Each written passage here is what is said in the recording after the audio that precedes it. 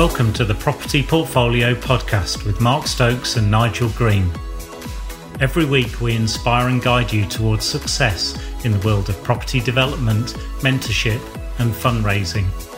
Before we jump into today's episode, a reminder to join us at equaacademy.co.uk, where you can gain free access to hundreds of videos and templates to help you on your property development journey.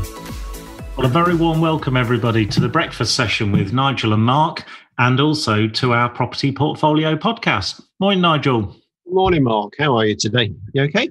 Very well, very well. A very busy week. We've got the SaaS conference tomorrow, so lots of preparation for that. Nearly 1,000 registered.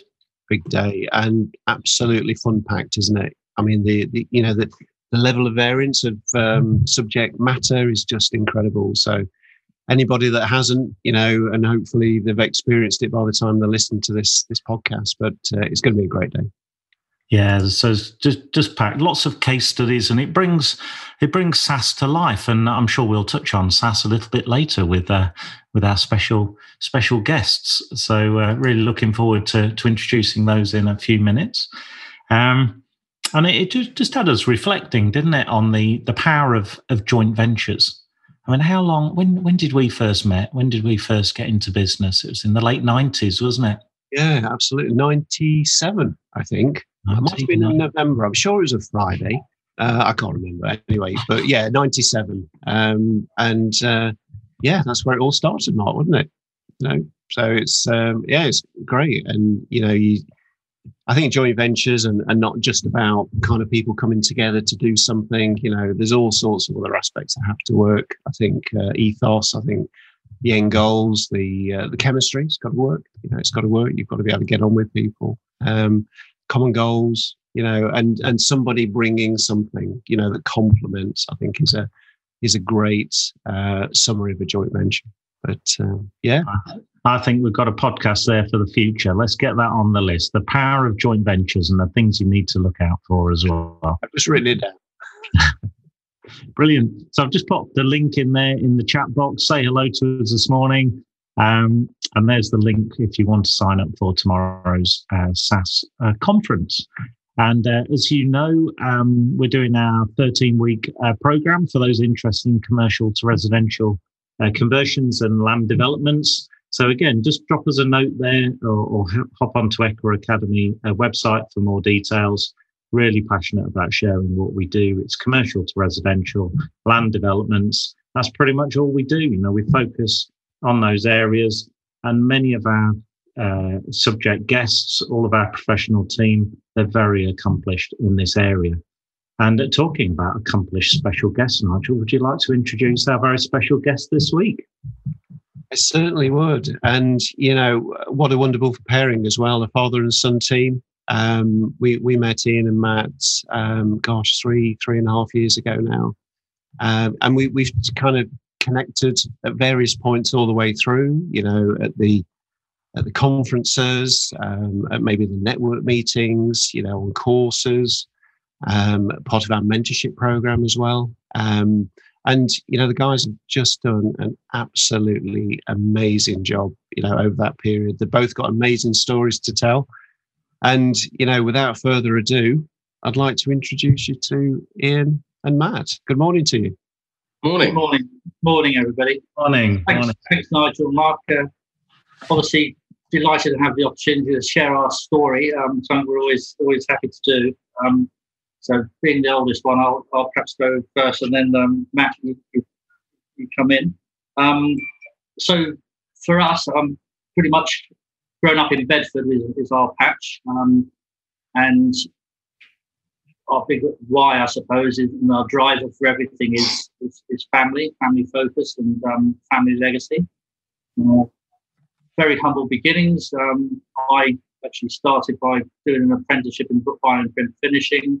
Got involved in the family. My father and parents started a mailing and distribution business. I've got a brother and two sisters who worked in that business as well alongside us. I got involved in all areas of the business, and I ended up leading that business for 20 years. We set out to, it was actually that business where we we started our first SaaS back in 1986. So I always get ribbed by Mark and Nigel for being one of the oldest ones, although I do believe they have found an older one now. But SaaS has always been a great part of our journey, one that has worked really well for us as well through property. Financial freedom, getting financial freedom for family and for future generations has been a big driver for me personally, and that's been a big focus in everything I do. Absolutely, and it's I think that understanding that why, Ian, I think is huge, isn't it? It becomes a all-encompassing lifetime objectives, etc. And I remember, I reflect back quite very fondly, actually. I think it was probably about this time last year we were skiing, weren't we? We were away, and we were just talking about various things, the whys, and what have you. And you introduced me to a system which was kind of casting the net into the future and kind of writing a letter back to yourself. Yeah. And and you very, very humbly read it out, and and it was just for the audience at the time, and and it was great. It was heartfelt. It was very specific. It was very clear what you wanted to achieve in your life, and the beneficiaries of those outputs. And it was very humbling. And thank you for that, because I came back and I did exactly the same. And I shared that with my family as well. So yeah. Well, I've got 5 grandchildren now, so that becomes a big thought on everything, doesn't it? And that was really a really powerful thing that we did on a retreat that worked really well and gave us a lot of clarity. Clarity and focus is key in everything, isn't it? Absolutely. So just moving on to Matt. Clearly, the other 50% of the the company, and you've achieved with your dad a huge amount. And if you could just introduce yourself, Matt, and absolutely. So I've always been involved in property, really, ever since I left university in 2011. Initially, that was following my now wife down to London, and I became a letting agent in West London, and did and enjoyed that for 5 years. But that was, very fast paced and enjoyable at the time, but also was working sort of 8 till 8 on a weekday, and then probably 9 to 5 on a Saturday. So I think as I got a bit older, that became more of an issue and more of a strain. So I decided to qualify as a mortgage broker, just to get a little bit more balance in my life, which that did manage to do. The hours all of a sudden weren't quite so crazy, but it was also then just adding another building block onto my property expertise, if you like. And ultimately I ended up doing that probably for another 5 years, and ended up as a commercial finance broker. So rather than looking at residential mortgages, it was mortgages to buy hotels and care homes and that type of thing, and also some development in that area as well.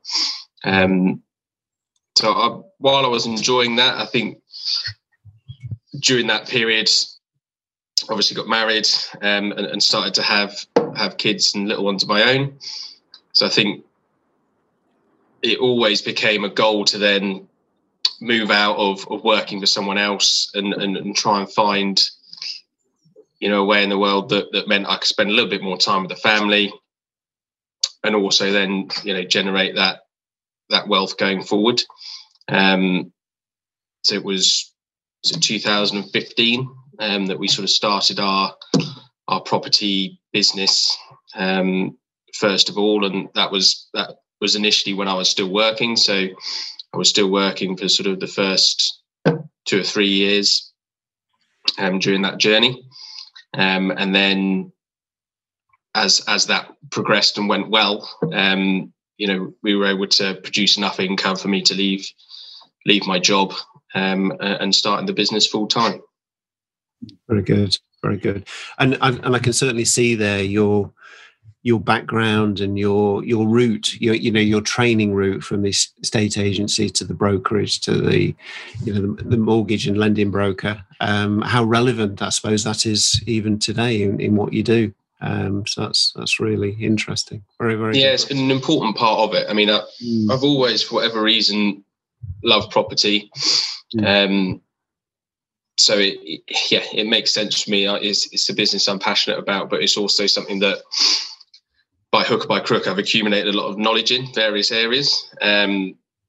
So I've often think that the side of the business that people come into it fresh, they worry about the finance side especially, but that's not the bit that I worry about. Like, that's the bit I'm fairly comfortable with. So I do think that's given us a decent advantage over the years.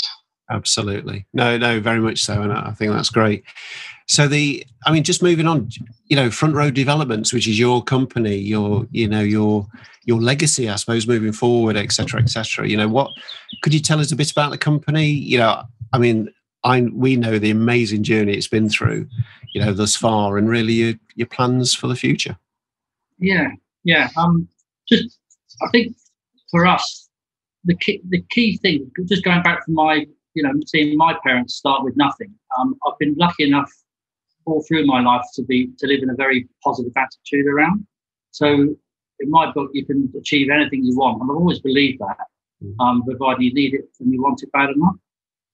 So my other son, Michael, is over in Australia. So we go to Perth quite a bit. It was actually on one of those trips that I bought Rich Dad, Poor Dad, and read that book on one of the flights, and that sort of rekindled my passion for property. I had some buy-to-lets by the time, which I'd done not in a very structured way. The property, we've always been involved in it. Knowing Matt was involved in it, we talked to Matt about perhaps an opportunity to do something together on it. And that was a catalyst. Really, we decided we would move forward with it and set up a business together. So again, I invested some money in education, which I think is always key. For me, whatever business it is, you need to be passionate about it, surround yourself with experts, and take action and move positively in a defined way. And that was no different in property. It's how we set ourselves up. We got educated, and we took some action in what we've been taught. And the first part of that was getting some cash flow coming in, and we already having the buy-to-let. We set about growing a little portfolio of HMOs, which were in Northamptonshire, and that worked really well. In fact, we did 8 in the first year. So we bought our first one on the 20th. We went on did all the training on the different strategies and that in August 2015, and we bought our first HMO property in Corby on the 23rd of December 2015, and then 2016 we did that 8. We just found something that worked. The numbers in that area, after we'd researched it, worked really well. We just took action. We didn't necessarily buy miles below market rate. At times we got in with the agents who obviously we were working well for them. So sometimes we'd turn up to look at a property, and before we'd even go in the door, we'd know what we needed to do to get it. And within 5 minutes of having a look, we knew what worked, we knew what didn't, and we were able to move things along very well on that front. It's important to understand the numbers, isn't it? So at least when you're walking into an opportunity, you've got definitely an understanding of what the art of the possible is from what you can pay for it and what it can be, and that creativeness is already, flowing through into your analyzer, which is really important. So. Yeah, I think it's easy to get emotional about property, isn't it? And I think especially most people's experience of property initially is you're looking for your, whether it's your first flat, your first house, or whatever it might be. And that is an emotional choice, but we always try to be just led by the numbers. So, initially when we were even picking an area, I did the sort of the basic numbers for the type of house we were looking for in every single town, an hour and a half drive from Bedford. Yep. And we only went to Corby purely because that was the best one by the numbers. So, you know, that's what led us there, really. And then we just continued to do that. We set a clear strategy of, this is the type of house we want to buy. And as with most towns, you find that almost that exact house has been copied several hundred times in the town, you know, which did make it easier for us. And we sort of agreed pretty much at the outset that we were going to try and only buy properties that were going to cash flow as about £1,000 a month. Yep. So if it didn't, based on the numbers we had, if it didn't do that, we would just leave it. Yep. But if it did, and you know the numbers made sense, we wouldn't worry too much about the haggling part of it. It was better for us just to get on with it, and that meant that we were able to do so many deals reasonably quickly. You know, the agents knew that we wouldn't mess them about. You know, if we wanted to get on with it, we would. So that was important. That's really good. And you know, and the power of knowing your numbers in your area and keeping your area close. You know, I was speaking to somebody yesterday on one of our mentorship calls, and you know, it was a case of, you know, where is my search area? And we talked around it. And the thing is, if you know your areas and you know them really, really well, there's a ceiling price of everything, isn't there? You know, there's a ceiling price of a 2-bedroom semi, there's a ceiling price of a 1-bedroom flat, a ceiling price of a room with an ensuite and an HMO. It's all there. So once you've got kind of that bit out of the way, okay, it will fluctuate, granted, where you are in that particular area, but once you've got that bit out of the way, it only really comes down to cost, doesn't it? And you know, the costs of a conversion are pretty vanilla, aren't they? You know, depending on number of rooms and what it costs to get done. And then you summarize in the amount of money you can pay for that property. And as you say, I think, you know, sharing that knowledge and sharing that approach and that, you know, that positiveness with your agents, et cetera, I think that's, you probably found that's where the opportunities just kind of ping up, because they know exactly what you're looking for. They know what parameters you can work within. Yeah, exactly. And it just makes life easy for them as well. And obviously, having sat on the other side, you know, agents generally like an easy life. You know, so it got to the point where they'd phone us before it got on the market. They'd say, we're going to put it on for whatever it was, 120, but they'd probably take 110. And they'd tell us that as we walk in. Brilliant. We'd have a look around, come out and say, fine, 110's fine. Brilliant. And that'd be it.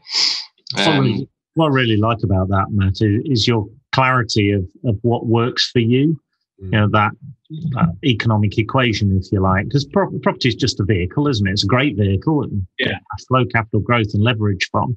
But you know what works for you, what doesn't work, and that filtration process is just so important. And a bit like the dating game, I suppose. You know, it's what makes you attractive to other people. It's somebody who's confident in their own skin, who knows exactly what their business is designed to do. And I love that clarity.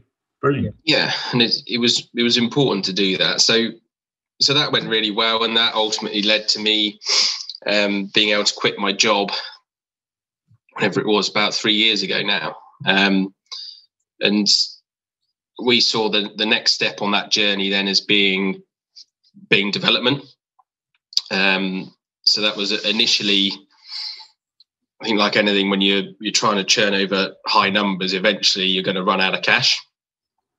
And our sort of initial thought process was, well, let's look at doing a development, because the development side can produce sort of pots of cash, if you like, and that'll enable us to continue the investment side. So we bought our first development, which was a conversion of an old doctor's surgery into 7 flats in 2018, I believe, 2017, 18 maybe? 17, yeah. 17, yeah. And that was, a learning experience, but went really well, and we enjoyed the process. We we've used the same builder for all of our conversions of the HMOs. So all the HMOs we did needed, at least a fairly decent refurb. Some of them completely gutted and start again. So we were getting some good confidence with the building side of it from that. And also the builder we were using was the same one. It's someone I went to school with. And we developed a really good relationship with him. And really it was the trust bit was important for us.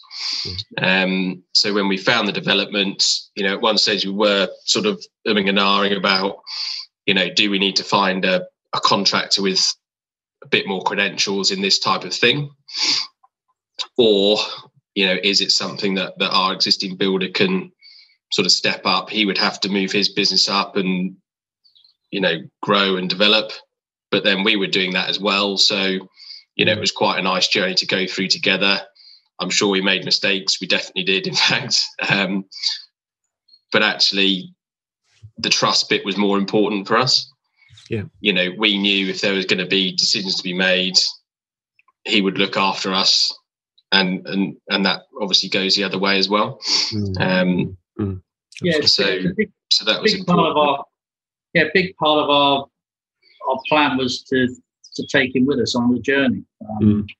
He was key. Does a great job. We trust him. We like him, and it's important to us that was part of the journey that we wanted to grow as well. So we plan that into everything we do, and as we get bigger, we also, as well as having sort of strategic planning days for our business, we bring him on board with all that as well, so that he can do the same within his business and see how we're going to get to the next level each time. Yeah, that's wonderful, isn't it? Just good. It just underlines how important it is having whatever power team and that you've got around you. You need people you can trust, and they're worth their weight in gold. Oh, absolutely. And and it goes all the way back to when you were at school, Matt, doesn't it, with that gentleman, and to be able to help him, to help you, to expand your businesses together, to get to the next level, I think is just a wonderful story. So, as you say, trust is number one. And gosh, everybody makes mistakes, but mistakes are good because that's how we learn as well, isn't it? So, and you can do that together, can't you, going forward and evolve and ever get better into the bigger and better opportunities that you're doing now and obviously into the future. Yeah.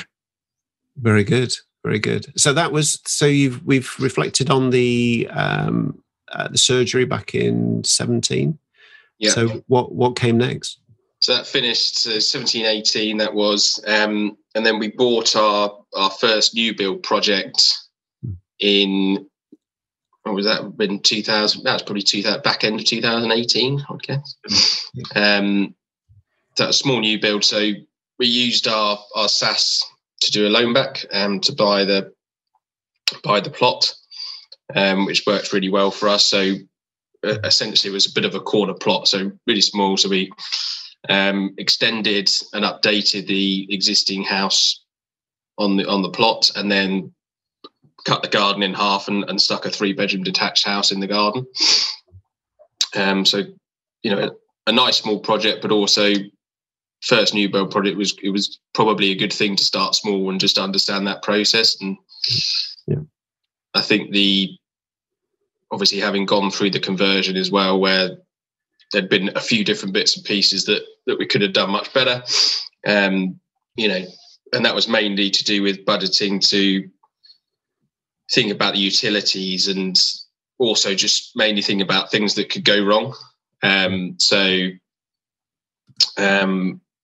It was an old Victorian building, the doctor's surgery. So when we started breaking it all down, it became apparent that, things like the chimney breast was only being held up by a plank of wood that had been put in God knows when. And the more you uncover especially with the older buildings, the more the price seems to go up, doesn't it? But so that was a good learning experience to understand the type of thing that you're doing and make sure you make allowance for that. We decided to start a bit smaller with the new build, which went really well. So that sold that was a sort of build to sell, and that sold in 2020 in August. I think it finally completed. Yep. So mid-pandemic. Matt, can I ask you, when you did the loan back to buy the piece of land you mentioned, so your SAS was your lender. Maybe you could share with the listeners what that negotiation process was to agree your loan back. Was that difficult? It was fairly simple. We just a conversation between me and Dad.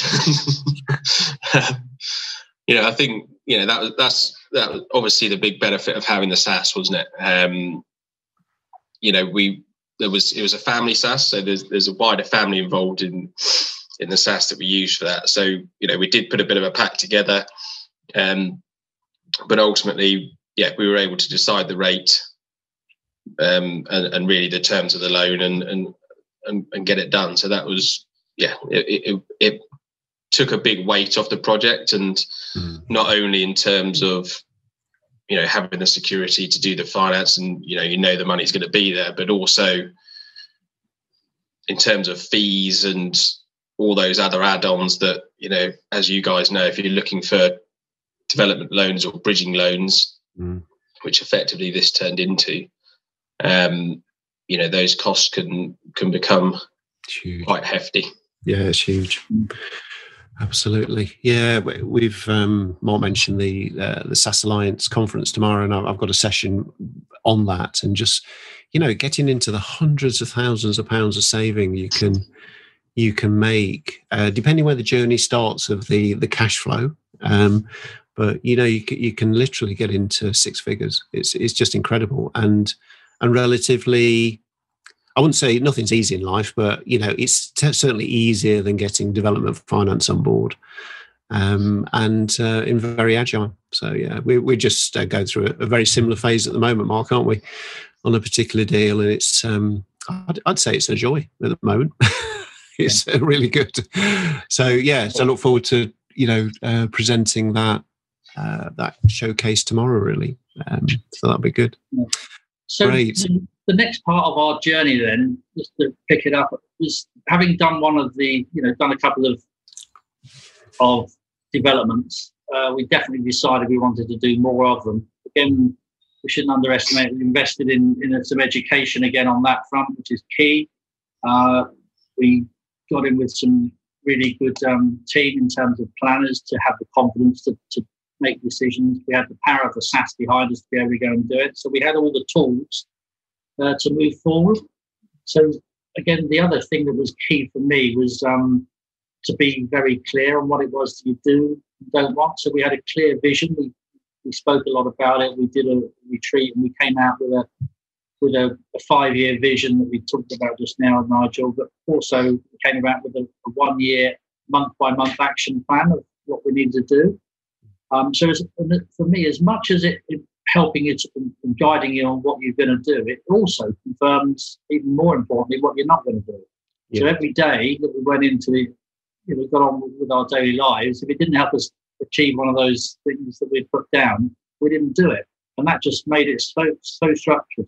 Absolutely. And Matt got really tucked into it, because part of that plan was for me to take a bit more of a back seat, and Matt and Rosie to do even more.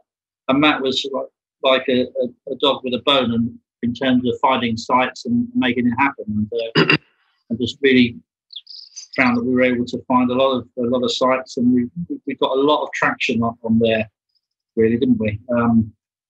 So I mean, over the course of the last sort of 18 months, we've added, we've basically got 6 deals in the pipeline at the moment, and there's sort of total GDV across those is about 14 million, which is great, and it's 43 units, I think, at the last count. So, that's been great, and something that's gone really well. Obviously our focus probably 2021 is going to be just delivering that pipeline is our main focus. We'll look to, as I say, you never want to turn the tap off when you're looking at these deals, but we're mainly looking at stuff that hasn't got planning at the moment to make sure that we're going to have enough of a time lag to sort of put them in at the back end of the pipeline. So, you know, I think we're probably going to be on 4 different sites at once by the end of this year.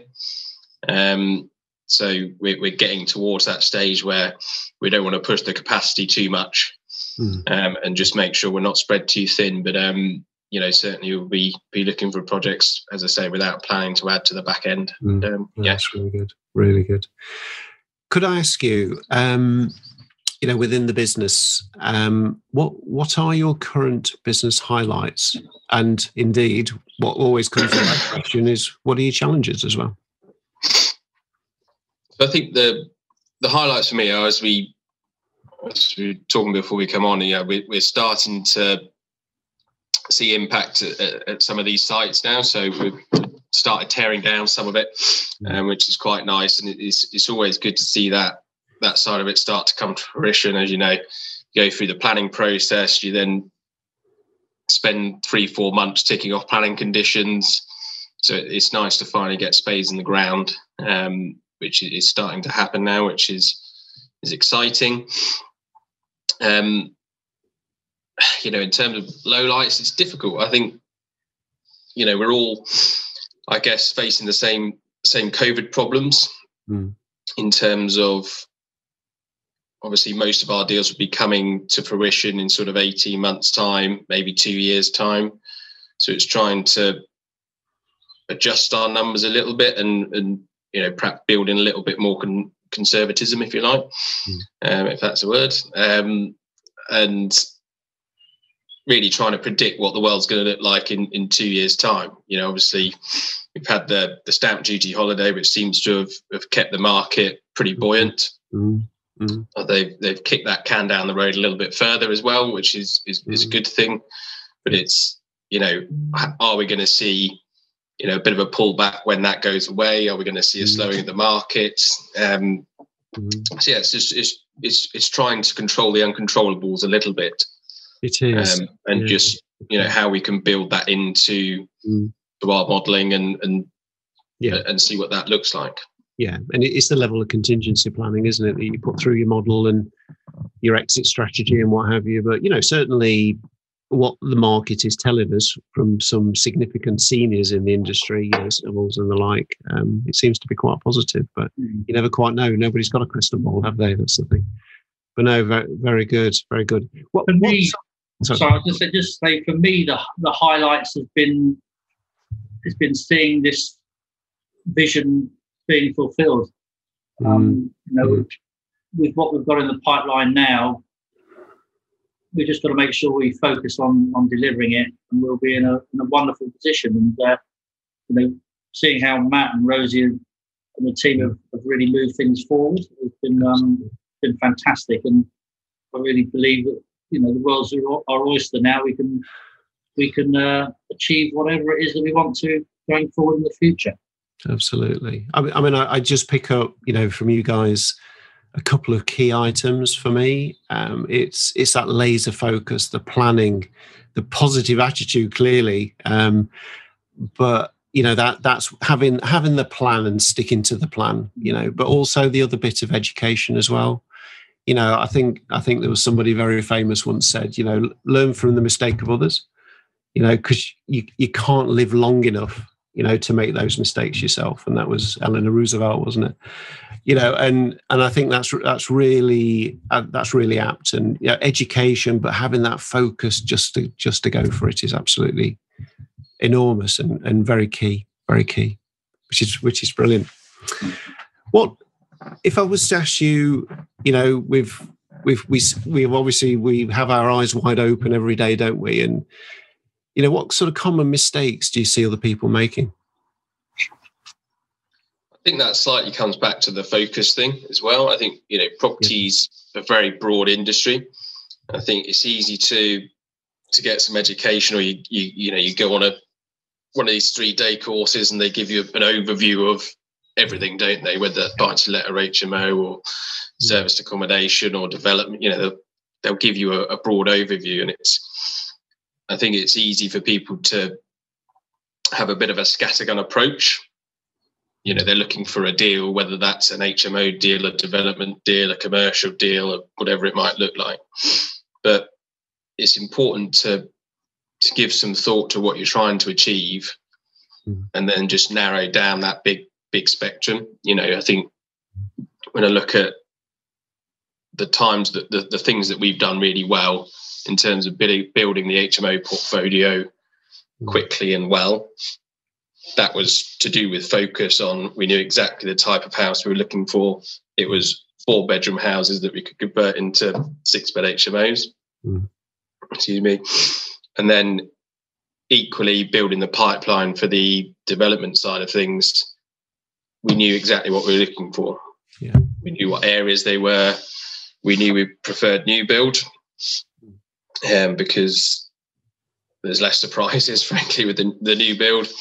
And we knew the sort of size. So we didn't want to do anything that was over 10, because we wanted to avoid the affordable housing bit. Yeah. And also it just put us in a nice bracket where the big boys are not interested in those sites. Your builder down the road, it's not 1 or 2. He's not. They're too big for him. So it's a nice slot in the market to be in. Yeah. Where there's a fair few deals. The planning bit isn't quite so bad as if you're trying to do 20, 25 new build units. Yeah. So that's where we managed to sit. And if it's outside of those, it's not for us, it's for someone else. And that's fine. You got to get comfortable with that. Not every deal's for you. No, very much so. And it's got to work, hasn't it? It's got to, it's got to sit within your strategy. It's got to take you to the next step. As Mark very often says, the wonderful Sir Frank Williams, when he was presented with a check or an invoice to pay from time to time, the question was always, well, does it make the car go faster? And if the answer was no, he was a little bit reticent to pay, and that's all about focus, isn't it? It's all about that clear laser vision, targeting and strategy to get to your end goals. It's also paid dividends because in terms of finding sites, we've had a few sites that have come to us. And the reason they came to us is because whether it's architects or agents or whatever, they know it's our area. They know we're serious and we're going to take action and make it happen. And it's an easy sell for them as well. And we just talk to them honestly about the numbers, the pack, how we've got to the offer that we come up with. Don't always come up with the offer that they want for their clients, but we've come up with a sincere offer, and we leave it on the table. And sometimes they come back. Yeah, and they do sometimes come back in, don't they? They do sometimes come back. That's why it's important to get those offers in. You just put that offer in that works for you. It's irrelevant what everybody kind of thinks about it to a degree, or the way the methodology has been created. Yeah. But this is what works for you and your strategy. Get the offer in, because we do see from time to time, and quite a lot, don't we? We're outbid and there's some silly offers going on. And we also know the statistic that kind of 70 to 80% of deals don't get to completion. So you wonder why, don't you? It's that sort of thing. So offer in, and you're right. I think I enjoy the deal side of it. That's my favourite part of the job, if you like, is looking for deals and negotiating them. Yeah. So that's the bit I enjoy, but equally, I think so the latest one, if you like, I've been speaking to the owner of that for over 2 years now. Wow. So it does take time sometimes, but the important thing about that was, over 2 years you develop a bit of a relationship, obviously, but it's mainly built on making sure that you do what you say you're going to do. Yeah. And you're honest about, so initially we agreed the deal on some terms. Part of that fell out. So we went back and tried to renegotiate.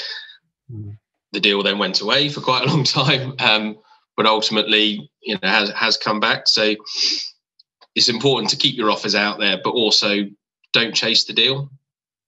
There's enough deals out there. Make sure you're getting the right deal. Don't just Just never back away from what your criteria are just because you want to get a deal.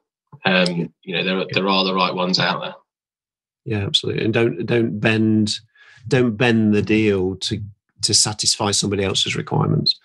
It's just got to stay straight and narrow. It's got to be within your criteria, and you only pay what you pay. It's kind of, you go to the auctions, don't you, and you see the people getting carried away with the euphoria of an auction environment, but you've just got to stick to your number. Your number. You can't go above it. And that's what it is. So no, I totally agree. And for me, Matt, I'm in the same role, in our development business, Equa Group, and sometimes it's very quiet for a while, and then all of a sudden they come like red buses, don't they?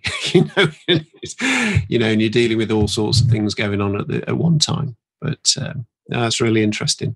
I'm just wanting to keep a few minutes just for questions, because everybody's absolutely locked into this story, and raised quite a few questions, and Mark's just going through those at the moment.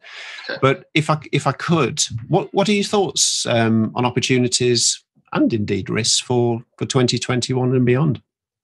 Can I just take the opportunity, which is probably perfect time, because the one that Matt was referring to that came back is actually a project in Sandy that